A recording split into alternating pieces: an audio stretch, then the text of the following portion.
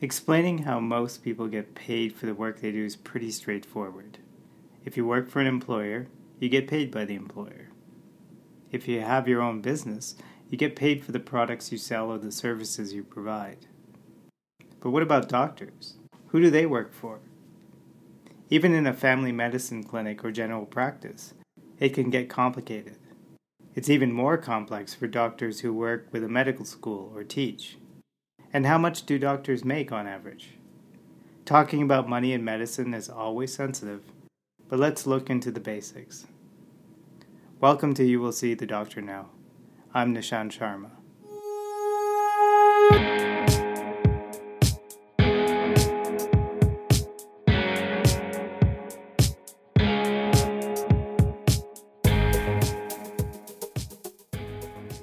First, let's start with how doctors are paid. Many doctors in Canada are paid on a contract with the province they are in. This type of contract is often called fee-for-service and is the most common method of payment to family physicians. In this arrangement, the doctor bills the province for the work they do, and there's a billing code for each service they provide. These services might be a physical examination, ordering a lab test, stitching someone up, or writing a prescription. But it's not a simple system. For example, the province of Ontario's document defining the terms and rates for this fee-for-service is over 700 pages long. Physicians in some places in Canada can be paid as part of a group, say a medical clinic. In this model, funding will come from the province to the clinic, and doctors are paid per individual patient, regardless of how many times that patient might come to see them. Instead of a fee-for-service model, doctors may have what is called an Alternative Relationship Plan, or ARP. There are two kinds of ARPs, a clinical ARP and an academic ARP. These types of appointments are most common in medical and surgical specialties, so the specialists you might be referred to from your family doctor. A clinical ARP is an alternative model for fee-for-service. Here, a doctor will be paid a fixed amount to deliver services to a specific patient population, in a specific location, and/or for a specific period of time. The amount paid will depend on the physician's specialty, with some specialties paying more than others. Another version of a clinical ARP can see the physician paid by the hour.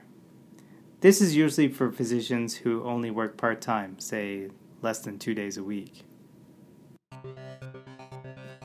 When doctors are associated with teaching hospitals and universities, there are other ways they can be paid. Going back to that Alternative Relation Plan, or ARP, there is a type of agreement called an academic ARP. An academic ARP pays the doctors who teach, do research, or take on leadership roles in universities in recognition for their work for training future doctors, those medical students and residents, that takes them away from their clinical practice. These ARPs are paid in equivalents, or as a percentage of their time they give up to the university, and are at a set rate per type of doctor. So if a doctor is working at the equivalent of half of a full-time job for the university, they would be paid 50% of the full-time ARP for their specialty. There is also another type of arrangement a physician can have with the university called a Geographic Full-Time, or GFT appointment. In this model, the doctor is a full-time employee of the university, and like other university faculty or staff, works for a set salary. Like other university employees, they get a pension and things like an office or administrative support.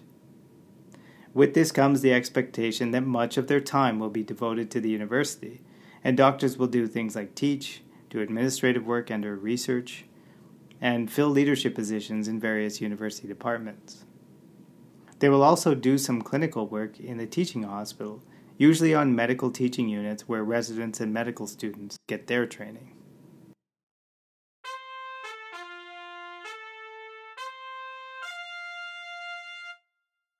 In the United States, things are similar to the Canadian system.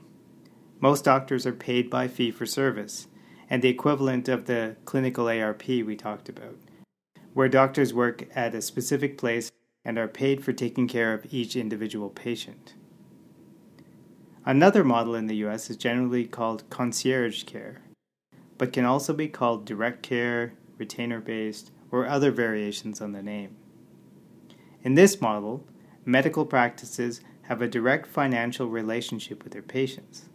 They charge a monthly or annual fee, and the patient receives additional access and personalized care. A quick word on HMOs. Almost a third of Americans are part of a health management organization, or HMO.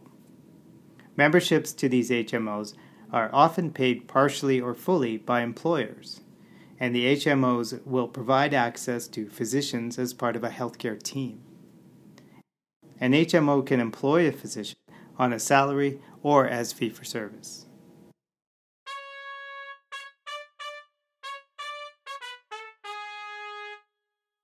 In the United Kingdom, almost all doctors work for the National Health Service, or NHS, and will be paid a salary based on a 40-hour work week.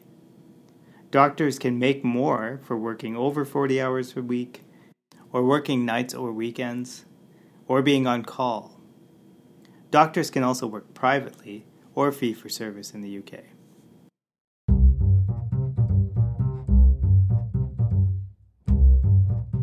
So, what do different types of doctors make? The following data is a rough calculation from a few sources. For the Canadian data, this includes a publicly available report from the Canadian Institute for Health Information. A quick note, this episode of the podcast is not a show about how much doctors are paid and whether it's too much or too little, by specialty or whatever. The numbers I give you are before taxes and before expenditures like insurance, licensing fees, and the cost of running a practice, and are for those physicians working after those years completing undergraduate and residency training. In 2015-16, the average family physician working full-time in Canada made about $275,000. As it's an average, many doctors made less or more than this amount. You should also be aware that doctors are licensed to practice in Canada by province, so there is significant variation depending on where the physician lives in the country. In Newfoundland and Labrador, for example, the average family doc makes $213,000 per year, while in Prince Edward Island or Ontario, that number is almost $100,000 more at $311,000 per year. Those geographic variations also exist in medical and surgical specialties, but I'll give you the national averages. The average medical, so non-surgical specialist in Canada made $346,000 in 2015-2016. This number varies greatly according to the specialty. It's higher for internal medicine at $389,000 per year, but lower for specialties like pediatrics at $294,000 and psychiatry at $265,000, for example. The kind of variation we see in the medical specialists also exists for specialty surgeries too. The average was $460,000 in 2016, but went from a high of $714,000 a year for ophthalmology, so those are your eye surgeons, to lower averages like $435,000 for general surgery, $424,000 for neurosurgery, and $398,000 for orthopedic surgery and obstetrics and gynecology.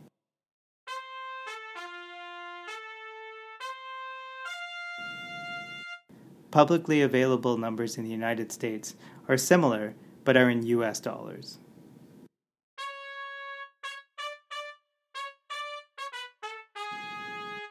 In the UK, as I mentioned, doctors working for the NHS are paid on a 40-hour work week. After moving up from junior ranks, the equivalent of what we call residents, UK doctors will become GPs or consultants. GPs, or the equivalent of a family doctor, can work as a partner in a clinic or work on a salary or as a locum out of these clinics. An average GP working full-time in the UK will make about £90,000 per year, or the equivalent of about $180,000 Canadian. What we call specialists are called consultants in the UK.